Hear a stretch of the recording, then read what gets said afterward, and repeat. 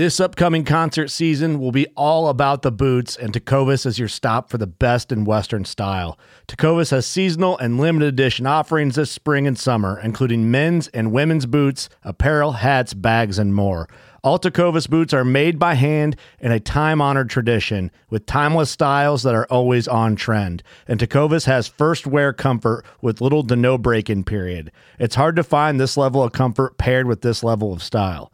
Stop by your local Tecovas store, have a complimentary drink or two, that's WCB style, and shop new styles. The smell of fresh leather and friendly staff are at your service. Many stores even have leather custom branding to make your boots truly personalized. And with regular live music and events, there's no in-store experience like it.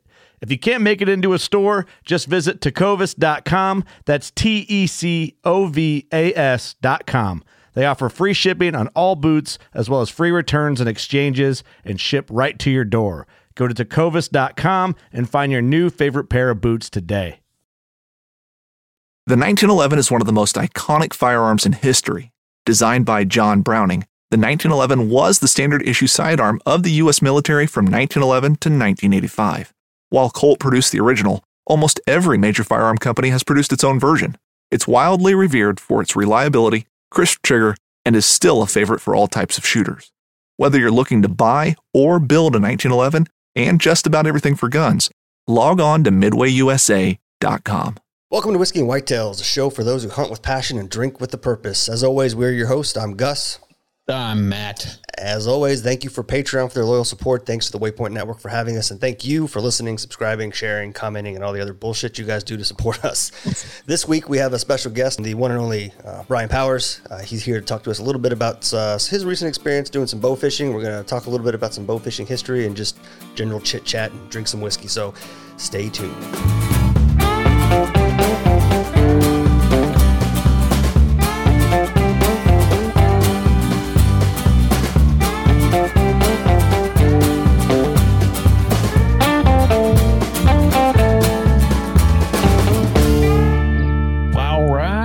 Welcome to the show, Brian.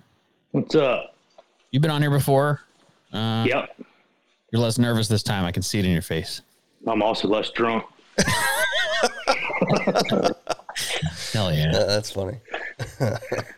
I'm gonna do me a little torch drink. Uh-oh. Shameless plug. Use code podcast. Our store to save 20% on this podcast, on this product. Probably too late to get it in time for Father's Day, but still use code SMOKE to save 30% actually until Monday on the whole kit, which is crazy because we had that code running. It's $35 for the kit. Yep. And then we've had multiple people order just the block, which is $35. Yeah, it's really yeah. So if you're listening to this on Monday before midnight, you still have time to use that until midnight tonight. So. If you've never seen one before, it's a bourbon barrel, and we cut them up so they fit the glasses that you own. You light them, and you get some of that beautiful smoke on the glass. And then I'm drinking on this Fuck Cancer Knob Creek pick. Mm-hmm. Good times. Yeah. You drinking, Brian? Well, yes, I am. It's took me forever to get to it, but I got one of your sampler bottles. Nice. 2002 Wild Turkey Export. Oh, hell yeah. Yeah. That's a good one. I got a Kings County Bottled and Bond, straight bourbon whiskey. I've been on a Bottled and Bond kick lately, bouncing around some of the cheaper ones, some of the more expensive ones, just comparing right at that nice, even 100 proof. Yep. Good stuff. Got some skulls, some bear in the background. Yeah, a little bit. Looking good. When was that bear? Was that this year or last year? Oh, shit. That was, 4 years ago now? Oh, was it? Time flies when you're killing bears. Yeah. How many bears have you killed? Just that one. Just that one. Yeah. You go every year, though. They only come around when you don't have a tag. Exactly. And was that talking about you the other day? Somebody was talking about bear hunting. And I was like, man, I got a buddy that he sees bears all the time. And he's like, yeah, there's bears. I was talking to Jeff. That's who I was talking to. He's like, I guess there's bears in that property we went to on Thursday. Okay. Oh, wow. Okay. I got destroyed by bugs. I have welts all over my body. But yeah, I was telling him, I was like, man, they'll just climb up the tree while you're deer hunting. You got to just hey bear, and start kicking. How do you get them down? Whenever they feel like coming down. ain't really telling them what to do. They're typically scared, but nah. It's hard when you see the little one and not the mama. That's the only time it gets a little hairy. Yeah. Yeah, we had we went up to, Matt and I have been up there to Table Rock State Park, and I went with my son's scout troop, and we hiked to the top and, did a bunch of scout stuff and everything. And on the path up there was a cub in a tree. And I was like, we're going to hike by, cause this is the trail. I was like, but we're not stopping. Do not stop. Do not linger around. Do not get behind me. Cause I said, I'm going to stay in the very back and make sure everyone keeps moving. I said, cause that mama is not far from wherever that cub is. And she's a little freaked out by the number of people, but if she feels that cub is threatened, someone's going to have a bad day. And I have a lot of parents trusting me to make sure it's not one of you. Right. Dustin is bear judo. So if a bear were to run up on him, he'd headlock real quick. Bear Krav Maga. Yeah. I was going to ask about your bear. Was that a blueberry bear? Do you have those where you're at, or is that just like a Northwest thing? Do you know what I mean? I've never even heard of a blueberry bear. I guess it's whenever the bears come out of hibernation and they're foraging a lot on blueberries and berries. Okay. Apparently that gets into the fat, and it adds a really unique flavor to both the meat and the fat in the bear. I didn't know if you'd ever experienced that. I would assume that's probably more of like a springtime thing, like springtime hunting. That makes sense. All of our bear hunting is just 1 week in the fall. Oh, okay. Well, never mind. So they're eating anything they can to fatten up. Yeah. I've had some blueberry fat in a bear before. Pretty tasty. Mm. Bear's a rough meat though. Yeah, it's not the greatest. I've only ever turned it all into sausage. Yeah, I was gonna say I've only ever had it processed into things like sausage or bologna or something else. Yeah, bologna. We've done some jerky. I've had bear steak and bear burger, but I don't recommend it. Yeah. Tastes better than crow? Yes. Ugh. Crow's nasty. I didn't kill the crow, but somebody else did, and I ate it, and ugh. Yeah, they got you. Yeah. Well, I just told that. I know crows are super smart, and I was like, man, if it has a face, it doesn't go to waste, as they say. So I was like, I'm going to eat it. It tasted like if you were to take beef in 1910, kill a cow, and then put it in a metal container, and then sit it on a shelf for 50 years, or 100 years, or whatever. And that's what it tastes like. What was the texture like? The crow? Yeah. It's a bird. No. It just tastes like metal. It's just like, I imagine it being almost mushy, just because it's not it's not a huge bird, but it's not small either. I don't know. Greasy. Yeah, it's like duck consistency. Okay. That makes sense. Yeah. Hell yeah. So you went bow fishing? Yes, sir. I'm intrigued. I want to know. Dude, I'm very, I'm addicted. I've only been one time. I can't wait to go again. It was fun. It was a pain in the ass to learn in the beginning, but I got the hang of it. What was the setup for it? The outfitter that we went with, he had I don't even know what size boat. It was a giant boat, 24 by 72. But the bows were nothing high end. I'm trying to think who did make it. I think it was a PSE bow fishing setup. I looked them up on the internet, Amazon, whatever, like sub $300 for the full set. Because there's nothing involved. There's no sight. There's no fancy stabilizers. There's none of that. I mean, it's just, you don't even have to have the correct draw length. You just point and shoot, basically. Mm-hmm. And that's what was so difficult for me, I think, because I'm all the time using my bow, practicing my bow, using a sight, and then here it's all different. You've got to, it's like almost like a recurve, Matt. So you probably be a little more sufficient at it in the beginning. Yeah. Because you're used to aiming down the arrow instead of aiming off of a sight. I think it's a lot of its feel on a recurve. Like I know where it's going to go. Right. And you got your depth perception, like it's in the water. So it's not where it looks like it is. It's lower, and then you got to know how deep the water is. And it didn't help. We were there in flood tide. So some places were 8 feet deep, but you were thinking it was 3 feet deep. And it's like, yeah, you're not going to hit that fish. So you aim below it where you see it? Yeah. And it took me forever. I bet I shot 50 times before I hit my first fish. Wow. He's like, I don't know how you're not hitting them. He's like, I'm watching it. And he looked dead on. I'm like, I can't aim any lower. I feel like I'm already a foot and a half low. Just aim a little lower, he said. But got the hang of it eventually. So who was it that took you out? The name of the outfitter was Last Look Outfitters out of, he actually, I think he's licensed in both Maryland and Virginia. We went to King George, Virginia down the Rappahannock. But he's a real cool dude. He actually, the more we talk to him, he's only 22 years old. So he's got to figure it out. He's got a part-time job and then does that 4 days a week. But they put some big fish on the boat. It was a rough time for us because it just flooded, so snakeheads weren't really in the water or where we needed them to be. Yeah. Is that what you're hunting for? That's the main goal. But I mean, catfish, when we went, you could kill 1 gar per man on the boat. So we had a 6 gar limit where I think he said after June 15th or something, it's 5 per man on the boat. And we could have easily done that, but that's not really an edible fish. It's just kind of like a trash fish. So your main things was snakeheads and catfish. Are the rules different for fishing versus bow fishing? I don't really know. The only thing I know that you couldn't do, there was a limit on the gar because I guess it was their spawning season when we went because they were everywhere. Like, you can't shoot bass because it's a sport fish. Like, people pay for a license for that. I'm not really sure why catfish are allowed. He never said. I know snakeheads are allowed because they're invasive and carp are invasive. So all that was free game. But I don't think there was a limit on anything else because I bet we had, 40-some catfish in the boat. Wow. 7 or 8 carp. I mean, we had a pile of fish at the end of the night. That's a fish fry. What kind of catfish were they all like blues? Yeah. Yeah.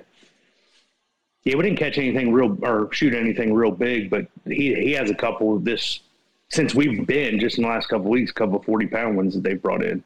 Wow. So there's some big fish down there. How's it get them up? Or are you just looking for them sitting on the bottom? Yeah. So the whole outside of the boat is like giant floodlights. And I didn't really know how it worked other than the fact that it kind of shines light on the bottom. And you're not like, basically you troll the sides of the river the whole time. You only want to be in like 2 to 3 foot of water. And all these fish just kind of hang towards like the lily pads and the marshy stuff where they think they're protected. So when you shoot, so kind of a lot of times it's only one side of the boat getting most of the action, but then you'll see these other ones like either slipping away out the backside, but it gets trickier because the water's deeper out there. So from over here where you can almost just aim right below them, over here you're aiming 6 foot or not 6 foot, 6 inches to a foot below them. So, but I don't know if it's a gar thing or not, but they like followed the lights the whole time. I don't know if they're like the heat maybe because those lights were hot. They put out heat. It's not like a LED. So I don't know if they like the heat and they would just follow the boat. And you can't kill them. They're just swimming around. Yeah. Like now you can, like we could have hammered all of them, but we only had one per man, and I hadn't got the hang of it yet. So I didn't even shoot one. What do you do? I missed a pile of them. I'm sure. Yeah. What do you do with a gar when you get one? Cause I know I used to fish gar when I was stationed in Texas and yeah, you just throw them back. Well, you can't throw these back because they're dead. Right. He didn't really say, so I'm assuming. So everything else, when we did the snakeheads at the end of the night, he filleted up the catfish and the snakeheads, and I asked him about the carp because I know that there's people that do eat carp. I don't really know why, but so they sell that fish to the fish market, like down in the cities and stuff. So I don't know if they sell the gar or if they dispose of it in another manner. Not here to get anyone in trouble or whatever. I don't know what they do, but he says they find a home. They probably just like they do with the carp. They probably sell them in large batches as just and then they probably get wrapped up into like fish like cakes or things that you make. You just grind up fish. And I'm sure somebody as ate filler. them or does eat them, but turn them into crab cakes. Yeah, there you go. Just a substitute. Yeah, it's a substitute for something, I'm sure. They're probably good bait. I'm sure that he knows guys that'll take it and take them out there and use them for whatever else. Yeah, because they actually do.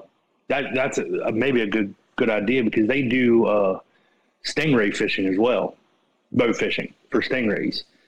And I don't know anything about that other than just watching some of his videos of him doing it. But apparently, that's like one of them things where you can be on the boat for an hour or two and not see any. And then all of a sudden, there's like 50 of them just kind of like pulled together. But you can't reel them in. Like he said, they fight way too hard. So basically, it's just don't grab the line. We'll like gaff them and pull them in that way. Because I guess they fight really good. But then again, I don't know. I guess they eat them. He didn't really say. Yeah, you can eat them. Yeah. Or you take a cookie cutter and you cut them into circles and you cook them like scallops. That's what someone said. Poor man's scallops or something. Yep. That's what they call them. Yeah.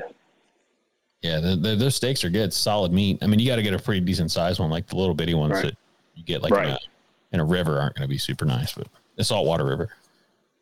They have freshwater stingrays? Probably no.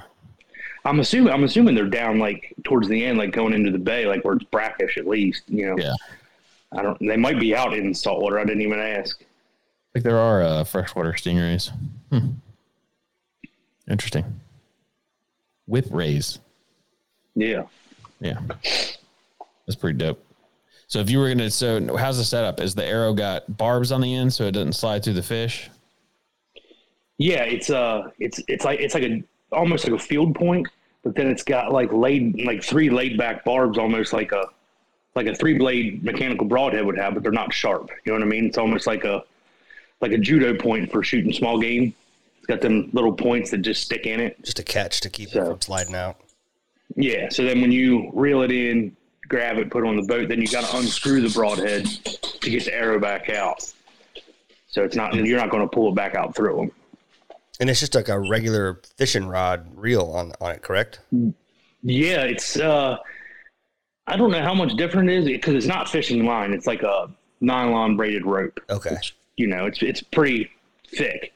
The only problem with it gets chewed up over the night because, it's not as easy to reel in as fishing line. But, it's got kind of like a rubber trigger on the bottom that comes down, like where your grip hand on the bow would be. And you use your fingers to kind of lock it or unlock it. Obviously, once you shoot, it's unlocked so that fish can take it if he's still swimming. And then you lock it and start reeling it in. But usually the first mate or the captain, whoever's closest to you, will grab the line and reel it in. Just grab the line and pull it in because they're not really fighting too much. Yeah. So it's like they're not like what are those types of reels called? It's not like a spinning reel, but like the cheap ones you get at Walmart. Like a closed face, yeah. Yeah. With just a little hole where it comes out. Yeah. And how does it mount to the bow? Like it mounts to any bow, or you got to buy a bow made for it?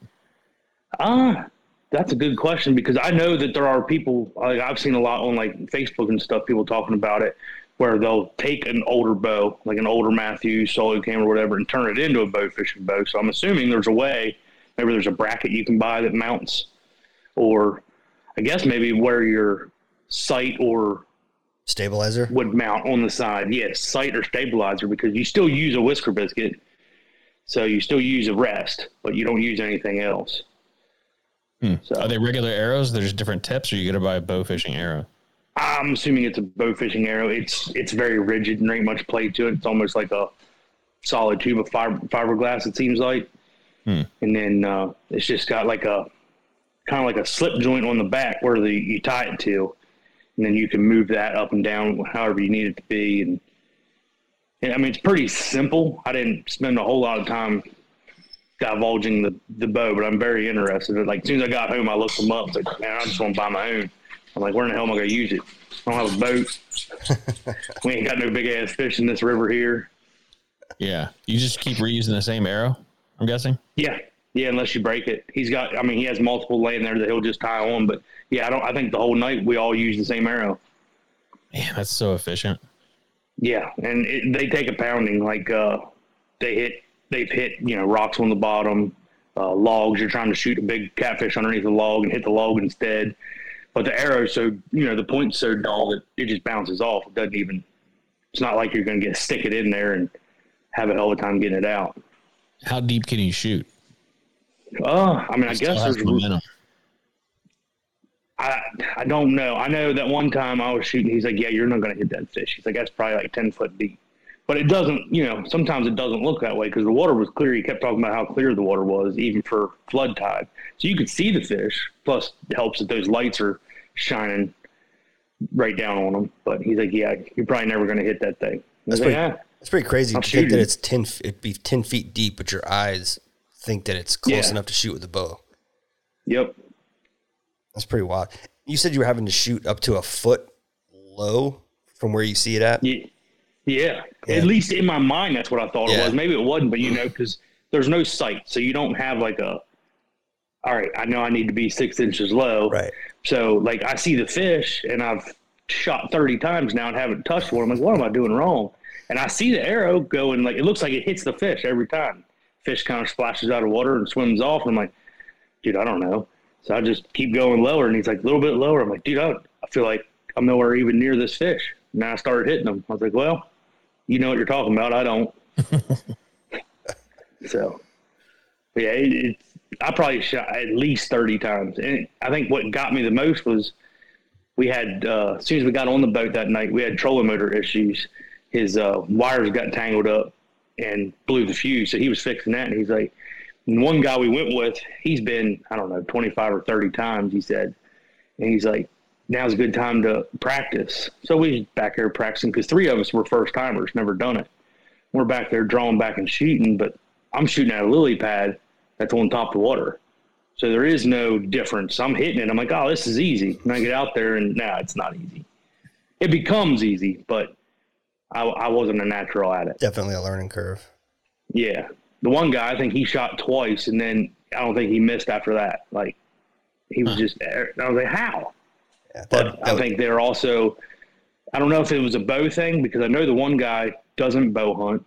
The other guy uses a crossbow, and I don't know what the other guy uses, but, like, do they not have that, I'm used to an anchor point, a sight picture, it's probably what it is. A level. Yeah, they're probably not having to unlearn as much. Right. Yeah. That makes a lot of sense. Was it only bow fishing? Did you guys use any what do you call it? Like, what are the spears for gigging? Gig? Yeah. No, I don't. I don't know if they even do that. Okay. I don't even know that I saw one on the boat. I know he's got like the gaff. Like if you had a hard time getting one in, he could hook it, but he didn't. That was never mentioned, and no one ever did it. Okay. So I'm assuming it was just bow fishing. If we get into gigging, we can start making those shirts I sent you both. That's a bestseller right there. Yeah, that's a great shirt. We need to take some of the money that we're not spending on studio space now, and go hit up one of these guys that do gigging here on the inshore for flounder. Yeah, load up on some flounder and stuff. It'd be fun. Yeah, go collect some doormats. I'm good with that. I would assume they're down there bow fishing down there too, right? Oh, I'm sure. I've never seen anybody do it, but that doesn't mean they're not. Right. I know it is like a southern thing. I see it on Instagram all the time, and like I'm interested in it, but it's like I'm not going to go buy. But now that I know that I can buy me a new Matthews, I'm going to take my bear and throw a. Yeah, I mean, I don't know what it takes to turn it in, because I know, like, if you just go to Amazon right now, you can find like a bow fishing setup that doesn't have the bow. But I'm looking at, like, the bow I used was nothing fancy, but you can get that whole rig for sub $300. I'm like, well, why would I ruin another bow, and I can just get one dedicated and be done? Because, I mean, it obviously worked. I made it work. Yeah, sure enough. Just looking at it here, $129 for the setup, I guess. Yeah. Oh, cool. I guess some of these come with it. Cajun bow. There you go, Gus. All right, guys. Cat's out of the bag. I own a company called Cajun Bowfishing, and no, I'm kidding. Well, one of them. So that one right there kind of looks like just like we were talking about earlier, like a fishing rod, and then that other one looks completely different with the bottle and everything. Yeah. I don't know what these are. I guess that's where the string goes in. Like a hopper for the string. Yeah. Yeah, because there's a ton of string on it. Because I think he ended up cutting mine 2 or 3 times just because it was getting hard to reel in. And he's like, there's plenty in there. Yeah, it just looks like leader lines. Braided line. Do they get tangled up? Is that a pain in the ass or it's pretty fine? No, they don't really get tangled up. It's like a nylon rope. So if you're on an angle trying to reel it in on that rod, like it's not as smooth as a fishing pole with a piece of regular line. Look at this. Slingshot. Huh. Pretty sick. How'd you end up going? Just friends of yours and you went? Yeah, it was kind of weird. So I do the skulls and stuff for a couple people around here, and the one guy, he actually used to do skulls here, and he hit me up this past fall and had a couple for me to do because he stopped doing it and he started building e-bikes. And so he just hit me up one day and was like, "Hey man, you want to go boat fishing?" I was like, "I don't know, when?" He's like, "Friday." I'm like, "Okay, yeah, I'll go." So I didn't know any of the people on the boat until like that night. I met them all in the truck on the way down, but all cool dudes, and it was a hell of a good time. Like, I'm glad he invited me because I'd have never, until that moment, I was never like, I want to go boat fishing because I didn't know anything about it. Didn't know where to go. Didn't know what to do. It's always risky going out on a boat to do anything with people you've never met before, man, because there's no escaping it, man. If you get someone out there that's just out of their mind, crazy and stupid or irresponsible or just really not a fun person to be around, you have nowhere to go. Yeah. Maybe like a safety brief, like don't aim in the boat. Nope. Don't draw back in front of somebody. Nope. I think the only thing he said was don't shoot bass. Man explains how he lost his eye while bow fishing. My dad's bow fishing accident. Caught on camera. 2 men illegally bow fishing snook. Is bow fishing dangerous? Interesting.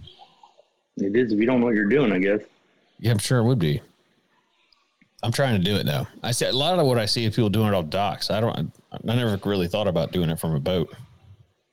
Yeah, the boat. It was a pretty elaborate setup on the boat. I mean, nothing special, but I mean, giant boat. There was like 4 or 5 of us were up on the bow, like the dock that he had built on it, and you just shoot 360 degrees around. And then he had his engine in the back and shit. And a basic boat outside of that, nothing fancy. Lights all over, generator on the back, a couple big coolers for the fish. So I'd say he makes decent money as long as you don't have a bunch of boat problems. Yeah, generator on the back to run the lights, I guess. Yeah, everything. Like, it was a giant generator, like something that looks like it would run the whole house. And it ran the whole time. Like, I was like, all right, man, that's cool. Is that what runs the trolling motor? Yeah. Wow. Yeah. So the only time he really started up the boat for anything was like moving to another spot. Wow. And he does it. That's crazy. So there's that many fish out there at night. We just don't know about it. But I've done night fishing with gigging, but yeah, which is a lot of fun. You just same thing. You sit there and you just run the edges of whatever piece of water you're on. Yeah. Damn. Yeah. I don't know. I'm assuming he probably doesn't do the same, like what we did on Friday night. He probably didn't take his client Saturday night and do the exact same loop. Probably, went somewhere else. But yeah, every night since I've been that he's went, he posts up pictures on Instagram and Facebook, and they don't have no shortage of fish. They're all killing them. That's crazy. I'm looking it up here, and it's like there's so Charleston Fishing Excursions has bow fishing trips, and then there's another one called Attaboy, Buoy, Attaboy Charters. Like, I figured, I don't know what kind of fish are in the swamp up by your guys' hunting camp or anything, but that's almost seems like what we was in, like real shallow water, murky, muddy, cattails and lily ponds and everything, lily pads everywhere. Yeah. Well, you weren't out in like swift moving water because they're all just like bottom dwellers. Right. Nobody's ever caught anything in there to my knowledge, but I'm pretty sure it's all gar in there. Yeah. What do you think? Looks like a good place they'd be. At the club? Some people swear there's giant alligators in there, so I don't know.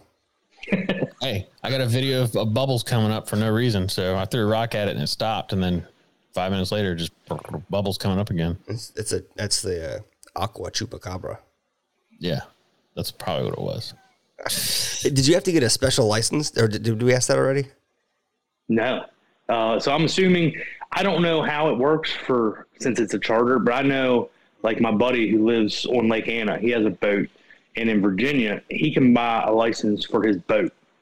So that anyone gets on that boat is covered. I don't know if this guy has the same thing or if it's different because he's chartered. So that makes sense. I would assume it's like a chartered license. Yeah. Wow. So bow fishing has been around for 15,000 years. At Midway USA, we know the AR-15 is one of the most popular rifles in modern American history. Known for its modularity and widespread use, it's often considered essential to any gun collection. The essential things you need to run an AR-15 are usually always in stock during shortages, things like magazines and 5.56 ammo. Whether you're looking to buy a new AR-15 or buy parts for your modern sporting rifle, log on and for just about everything for the outdoors, shop MidwayUSA.com. Well, I guess at some point they didn't have fishing poles. They only had bows. Yep. Aztecs and the Mayans and Native Americans were all doing spear fishing back in the day. So this is in the Philippines, the Negrito tribe traditionally used bow fishing to fish the clear, shallow waters of their land. And it's funny. I think I've only heard about it like 3 years ago. So interesting. It's fascinating. Did you look up anything on bow fishing, Gus? I looked up the history of it, and everything that I saw, it sort of originated. It had its roots in gigging flounder and fish, which started obviously a long, long time ago. In the United States specifically, the Karankawa Native American people were some of the first on record to gig flounder. They were settled along the Gulf Coast from the early 15th century through 17th century. And then it just sort of obviously just expanded and grew from there as technology advanced, as the white man came on across the pond there, bringing technology and other stuff. You had the lanterns, which gave way to incandescent bulbs and other things like that, and obviously progressed into LEDs and everything else. It's really been the last like 50 years with the advanced, some of the stuff we touched on in our archery, our two-part archery thing that we did. After the World War II, with the advancement of technology and the uses of metals and things like that, aluminum, stuff like that, you tie that in with the advancement of lights from the high pressure sodium, the HPS lights, and then into LEDs, coupled with the moving into compound bows. The last 50 years obviously has seen a huge change in how bow fishing is being done, and the efficiencies that have come along with it. And then obviously boats have been used forever, and using shallow water boats is nothing new. So being able to throw crazy bright lights and light up 100 feet around almost 100 feet around your boat. How far out could you see with the lights that you guys were using? I would say 100 feet wouldn't be far off. Like, it was bright. Yeah. Like, because we saw there was another boat that was bow fishing on the same river that night. Like, and he was far away, but it looked like he was like, sitting next to us. Like, it was bright. Right. You're not hiding out there. Yeah. Obviously, you're not like seeing as clear at 100 feet as you can next to the boat. But the fact is that light just illuminates and spreads through the water. I'm surprised it doesn't seem to scare the fish that you're targeting, though. It doesn't seem to bother them. No. So bigger catfish will run. Smaller ones kind of like don't know what's going on yet, but the bigger, smarter catfish, they don't stick around long. But the gar, like I said, they followed the boat. Like, every time you get into a pocket of them, they would swim fast, like get away, but then the next thing you know, they was beside you swimming. Huh. And then snakeheads don't take off. They stay still because they think they're protected. Like, so they like the lily pad. So the guy said like early April is the best time to go for them. Okay. When the lily pads are just starting to pop, and they think they're hidden because they look up and see cover, but they're not. You can see through it. Sure. So they'll sit still. Interesting. You guys eating a snakehead? Oh, dude, it was the best thing I've ever ate. Was it really? Yep. So You're not joking. That's not the answer I was expecting. I swear. Wow. Like they used to always talk about like, you know, the Asians or whoever brought them over here as delicacies. And that's how they became, because they throw them in a random pond so that they could go catch them and have them. But we took it. The guy that told me about it, he's like, it's like a white flaky fish, almost like a sea fish. Like it's, you know, white flaky meat, chunky meat, no bones in it. And it doesn't have any fish flavor. I'm like, I don't believe that. Like in this nasty, muddy river, like it's going to have some sort of taste. But it literally, when we fried it up, it tasted like whatever seasoning you put on it. Nothing else. Wow. With a name like, it was delicious. With a name like, you know, snakehead, I'm assuming oily and really fishy. Yeah. That's crazy. Yep. They're crazy looking fish. We have them down here now, and you know, there's the DNR puts out all the. By the way, you know, if you see them, they're invasive. Kill them, and they look crazy. Like some of them with their mouths are open. Yeah, I saw videos of it with their mouth open, and it was like, that's a scary looking fish. We also shot a couple. They're called bowfin, and they look like a snakehead without the snake spots, basically. We had a bowfin as a pet when I met my wife. A bowfin in a fish tank. One night I was, you know how when you're sleeping, you're like paralyzed to sleep. I heard this fish flapping around the floor, and I woke up the next morning. It was dead, laying on the floor. I was sleeping on our couch because we were just friends back then. But yeah, it's a crazy looking fish too. I wonder what they taste like. It wasn't there. That one wasn't that big, but yeah, that was another one that we didn't. He sold it to the market, but we didn't eat those. So pretty good deal. I'm not 100% sure. Charges y'all to go out there and then sells all the fish to a market. Yeah. He was saying, I can't remember what he said, but it was like it was a crazy number. Like if I guess somebody went bow fishing and they didn't want the fish, he says that happens a lot. And I guess, you know, the snakeheads bring good money, especially if he cleans them the whole way up. But he still makes good money by just handing them the fish. I'm like, well, depends on how much money you want to make that night, how long of a night it was, if you're going to clean them all up. Yeah. But yeah, Matt, did I send you that picture of that lady solo landing that giant bluefin tuna? Yes. Or did you send it to me? Yeah. I can't remember, but I got to looking at like what those are valued at and on the market, especially like the sushi market, and that she landed by herself. People were estimating based on how much it weighed. If the report was true, that fish was worth like $350,000. She went fishing one night, and this makes me want to. I don't know. Makes me so mad. That's a lot of money for a damn fish. A ton, and it brings all that money too. It's like that's they're saying that everything's overfished, like on the other side of the world there, because it all turns into sushi. But yeah, I mean they bring in these huge tuna that are thousands of dollars. I mean, you've seen the show, like that tuna fishing, whatever it's called, hot tuna or whatever it's called. Yeah, hot tuna. Yeah. And they bring in this fish and they go out there and get a $16,000 payday on a fish, and you're like, geez. That's like the White Marlin Open down here in Ocean City. Like it's nuts. You know, $1.1 million fish get brought in. I'm like, wow, whatever. Yeah. There's a lot of boats from down here that go up there, like just local charters we follow that have really nice boats. And we'll see them up there fishing it. Well, I got a friend that does it too. He's a mate on a boat. He goes up there every year for that. They haven't done the Low Country Open in a while, have they? I don't know. I don't know if that's done. I know that Ty sold it, so COVID probably killed it. Probably. I believe it. Yeah. So is there like anything somebody should, like lessons learned from it, or like good advice or experience, or is it really just you get a setup and you aim 6 inches lower? That's it. Yeah, I'm not one to ask for tips because, like I said, it took me forever. But all I know is all right, when we was on our way down there, the guy that's been 25 or 30 times, and I think he's been 3 times since we went, he's like officially addicted to it. But he's like, it probably took me 80 shots before I hit my first fish. And I'm like, oh, thanks for the vote of confidence, you know? Like, nah, it's not that bad. And I think I'm getting close to 80, guys. Like, my arm's getting sore here. This is starting to suck. And then started connecting. But it's just one of those trial and error things. You just, it's not like you go out here and miss a deer and, ruined your whole hunt. And you just lost a $30 arrow and, you just reel it back in and try again. Yeah.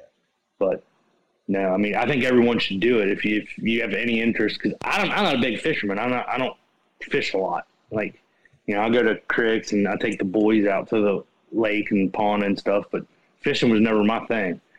I don't have enough money to be a fisherman and a hunter. Oh yeah. So. That's one reason I never turkey hunt, because I always fish in the spring, and once it gets real hot, I don't really do anything until whitetail season comes around. But I haven't been fishing in a while. I love fishing. I think it's fun. That's why I'm really interested in the bow. It feels like because I like shooting a bow and making a connection, and so killing a fish with one, it's probably like instant gratification. You just keep doing it all night long. Brings the two together. Was it like a regular half day charter just at night? Yeah, I think it was. Well, we got on the water at like 11, and he collected the bows and shit at 5, so 6 hours.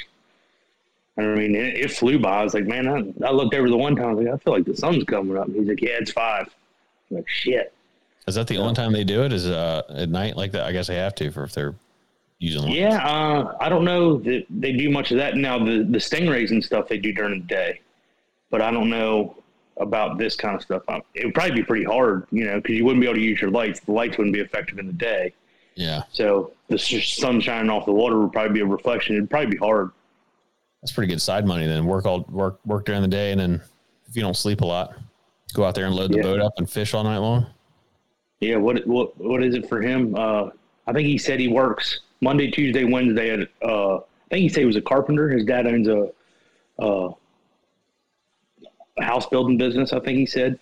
And then Thursday, Friday, Saturday, Sunday he charters, and it's $1,000 a night. So as long as you don't have a lot of issues, there's some money there. And it's like all you're doing is the initial investment, which I guess you could do after one trip. You could buy 5 or 6 bows after one night out. Oh yeah. I mean, I would assume your biggest thing is you need to know your boat and know how to work on it. But he had everything. He had a giant toolbox on there. So as soon as because I even offered, I was like, hey man, you need help? And he's like, nah, I got it. And I mean, he just topped up right there and rewired his trolling motor up and put a new inline fuse in it, and he's back on the water, knew his stuff. Yeah. That's why I was amazed at the end of the night, because I mean, he looked young, but I wasn't thinking 22. Yeah. And he's like, I'm 22. I'm like, pfft. So you're sitting in the catbird seat for, business wise, if you're that young and you already got it like this. He's also, I would assume at that age, there's not a whole lot of competition, because most people that age don't do anything. Well, yeah. I mean, I would assume, most of the charters and stuff would be older dudes, and, I don't know. I don't know what his goal is, to just continue to do this or become a sea captain and, actual charter fish or what, but he's got it down pat with this. I was talking to a guy today about just side gigs that make money, and he was saying that they're in Charleston's a big wedding destination. He said that you get 80 people a day getting married on the weekends here, and then all through the week. He's like, but a lot of times they come out here and they're like, we don't want a 60-year-old man doing it. We want somebody young and hip and fun or whatever. Yeah. And he's like, I went and got ordained. He's like, it's $500 for 30 minutes. I do 2 weddings a night on Friday and Saturday. He's like, I make $1,000 a night for an hour work. He's like, it's like a secret because there's nobody doing it. And I was like, damn, I'm ordained. Let's go ahead and get me on there. Exactly. I'm about to be Father Brown over here. Yeah. Not even shitting you guys. I just got a message from the guy, and he's like, you want to go Sunday night bowfishing? Nice. That's wild. The charter guy? The guy that, he's not the charter guy. He's one of the guys that went with us. Yeah. He's actually a insurance agent right down the hill from my house. But he somehow got hooked up with this guy. I mean, maybe he just paid and went one time, but he's the one that's addicted to it. It's been 30 some times. And I think what he does is he's just on call with that guy. He's so into it. If he can give him 4 or 5 hours heads up, hey man, I only got a group of 3. Do you want to make 4? He's like, yeah, I'll go. So I'm assuming he probably gets, a pretty good discount for filling that last spot, or maybe he doesn't, but he's into it. Yeah. So is it $1,000 period? Don't matter how many people you bring, it's $1,000. I'm just going off $1,000 because it was $250 a person. Yeah, and there was 4 plus the tip. So it may not be. And I don't know if you'd want to take on his boat. There might be bigger boats. I don't know if you would want to take more than 4 people. You might be able to get one more, but any more than that, it would be a little crowded. You tripping over each other. Yeah. Yeah, it's not something I want to do, shooting bows. No. Hell no. At least it's shallow water, so if you fall in, you just stand up. Unless you stink in the mud because it's muddy. That's true. When I was in high school, and we had an archery class in my high school in the gym, and a guy got shot in the leg. We were in there. I didn't watch it, but it happened, and he screamed, and I looked over, but the guy had pulled back, and somebody was correcting his stance, and he turned to talk to him and brought the bow down, and his hand slipped, and the arrow went through the guy's calf into the floor of the gym. And from that day forward, I was like, nobody's pulling a bow back in front of me ever. Luckily it was filled tips. I guess the other thing too is you guys are shooting with smaller tips, so you're just going to have a little hole in your leg. Not a big deal. Yeah. Yeah, you can just screw the point off the other end, pull it back out. Ain't a big deal. Yeah. Definitely pull it through. Put a little duct tape on each side. Keep on keeping on. Get some. I'm sure there's some caulk in there. Pour some caulk inside there. Caulk. Hell yeah! Well, we need to plan. We should plan a bow fishing trip. We need to come up there anyway. We can talk about that every year. Yeah, you come up here, we can do it all. We go if you did the spring, we could turkey hunt and bow fish. Since that seems like the prime time. Yeah, and you got an assload of turkeys, don't you? Yeah. Assload of smart turkeys. Apparently, I was only able to. Well, we ended up killing 2, but I think the last day of the season, he killed that one, and then we was on 4 different ones that day and 5 different ones the day before. But they're just smart once they're hunted all summer or spring. Well, how long have you been hunting? Hunting or turkey hunting? Hunting. Period. Since I was, I was going with my dad when I was probably 5. Yeah. And in the woods every year since. I think I killed my first deer at 9, 10 maybe. I've known you a long time, and you're one of the few people I know that you're always hunting something. Yeah. If I could hunt today, if there was something out there I could go hunt, I would. I don't know. It's just, I like being out there. I'm already upset that I don't have all my trail cameras out and stuff like that. I just ain't had time with kids and sports, and it's just always something. That's what's crazy to me that you're still able to hunt so much, even having kids. Because I've known you before kids. I've known you for a long time, but it seems like you still hunt almost just as much. I try. I mean, the wife lets me. That's the good thing. She don't give me too much flack about it. I think she knew that coming into it, though. Yeah, I think I laid that brick right off the bat. Hey, this is what I like to do. Yeah. While we're building this foundation, let me put this brick right here. Yeah. And just go ahead and lay it down. We'll both mortar it and just deal with it. That's funny. Yeah. It's fun. Good shit. I enjoy it. All right. Is there anything else that people should know about bow fishing? No, they need to go do it. Yeah. And eat snakeheads. And eat snakeheads. Yeah, I definitely want to eat snakehead now. Yeah, I've got to try it now for sure. So apparently, down around, the Bay and stuff, Baltimore, Annapolis, DC, them areas, it's a cuisine. It's high dollar to order it at restaurants. I don't know that I'd go that far because, is it really that at the end of the day? But it's good. I don't know how all they would. There's no way they call it snakehead in a restaurant. I don't know.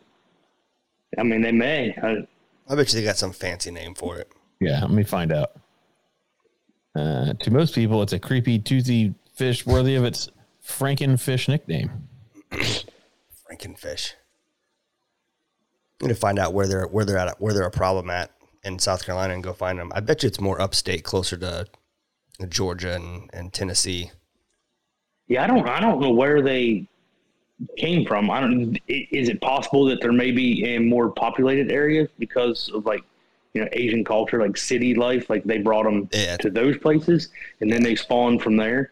Because the one he said, if you would take 2 or 3 of them and put them in your pond or lake it would be loaded with them within like a year or two. Yeah. Like they must spawn like crazy. I thought I read somewhere that it was like the problem started primarily, was recognized primarily somewhere either along the Mississippi or the Missouri River. And so the problems, or the areas where they have increased in being an issue, are areas that are like downstream as they've spawned and grown and sort of just populated down into those areas. So, you know, those waterways go everywhere. So I mean, it's only a matter of time, I'd imagine. Chana Argus is what I'm seeing on menus. But here's their regions here. We'll zoom in a little bit. Sure. So they're heavy where you are. Yeah. Oh wow. Huh. Okay. It looks like for us they're way up almost in North Carolina. And then was that Lake Superior up there to the left? Which lake is that? I'm terrible. Yeah, I'm terrible with the Great Lakes. I think this one's Superior because it's bigger. It's like Michigan. I think you're right. Yeah. That's why. And then there's just this random patch in California. Yeah. We can just solve that issue and just set the whole state on fire. Yeah. Just kidding. So it looks like by that map, it must have been Mississippi that you were talking about. Yeah, I think so. Yeah. Oh, that's wild. Very barely right here. I don't know what river that is or what lake that is. If I can find it. Let's see. That is Lake Wiley. Lake Wiley. Outside of Charlotte. Oh, that makes sense. That doesn't look like Charlotte, does it? Because I was going to guess Lake Norman, but I was like, I don't think that's Charlotte over there, but it is. It's probably just north of Charlotte, right there on the border where Charlotte sits. Yeah, that makes sense. So yeah, Lake Wiley. So this Charlotte is right here. Is that the big lake where all the NASCAR drivers and teams have houses? That's Lake Norman. Lake Norman. Yeah. That's right. Yeah. Very interesting. Well, we have to go up there now. Now that we know they are, I wonder if they have snakehead charters up there. I bet you they do. Oh, I'm sure that somebody has got to be capitalizing on that. Yeah. She's trying to time it around time it next year during the NHRA 4-wide races up there. Oh yeah. I want to take the kids to see that really bad. Have you ever been? I've been to a drag race, but I've never been to a 4-wide. Dude, 4-wide. Look at our Discord's going on. 4-wide is something else. If you ever been to a 4-wide race? No, I haven't. Ever seen one? Yeah, I've seen it on TV, but never been. Nuts. When they come by, because you have those pressure waves coming off the back of them, and it is absolutely insane. I mean, it's crazy with just 2-wide sitting close enough to the track. I can't imagine 4. Yeah. It's absolutely insane. It's I've been with my dad a few times, but it's when they come by, especially like the top fuel dragsters. Yeah. The pressure wave coming off of them is crazy. Like here's whoever's hitting us up on Discord. Yeah. You see that pressure wave coming off the back right there? It's absolutely nuts. Huh. Yeah. That would be cool to do a weekend trip, go out there, do a 4-wide, and then go snakehead fishing. Yeah, that'd be fun. Down with it. All right. Well, I think we beat that horse to death. You got any hunting trips coming up this fall? Missouri, and then whatever we decide about North Carolina. There we go. That's the plug we were looking for. Yep. Yeah. We'll start finalizing those details soon. Yeah, I'm down for whatever. I just need to know when and where. Yep. I think we should wait till it cools down a little bit. Yeah. I'm good with whenever, as long as it ain't.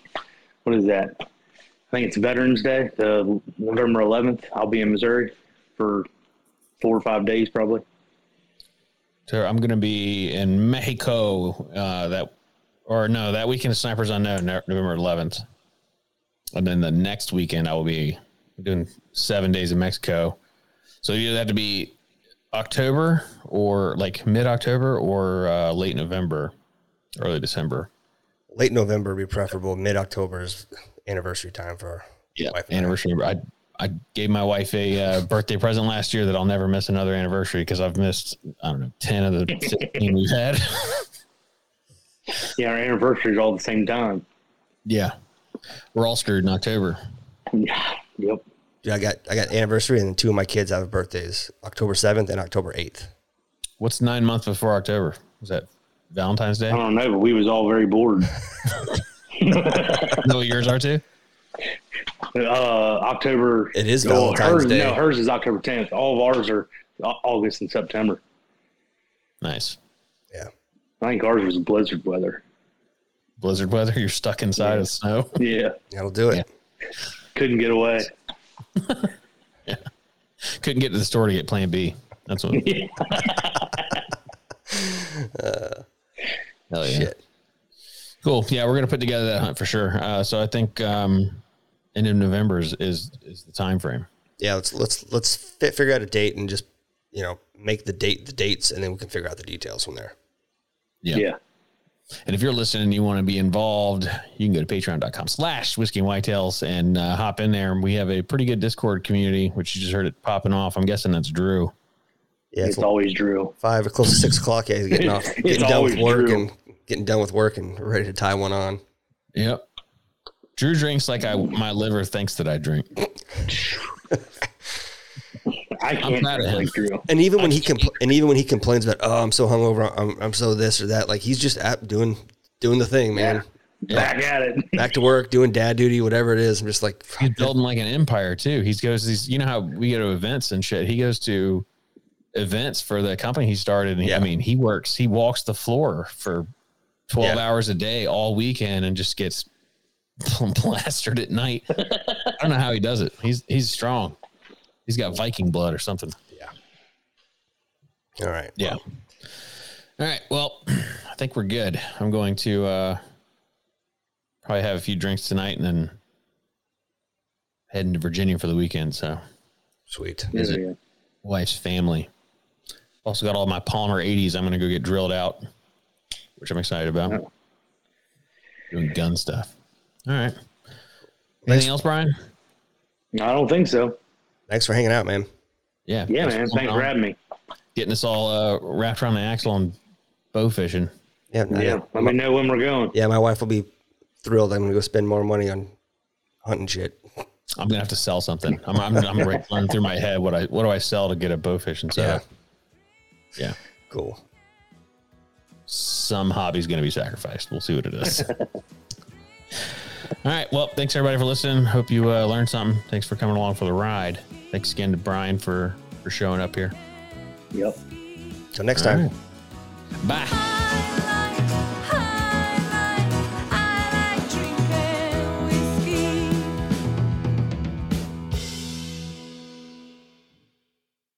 You're listening to the Waypoint Podcast Network, brought to you in part by HuntStand, the #1 hunting and land management app.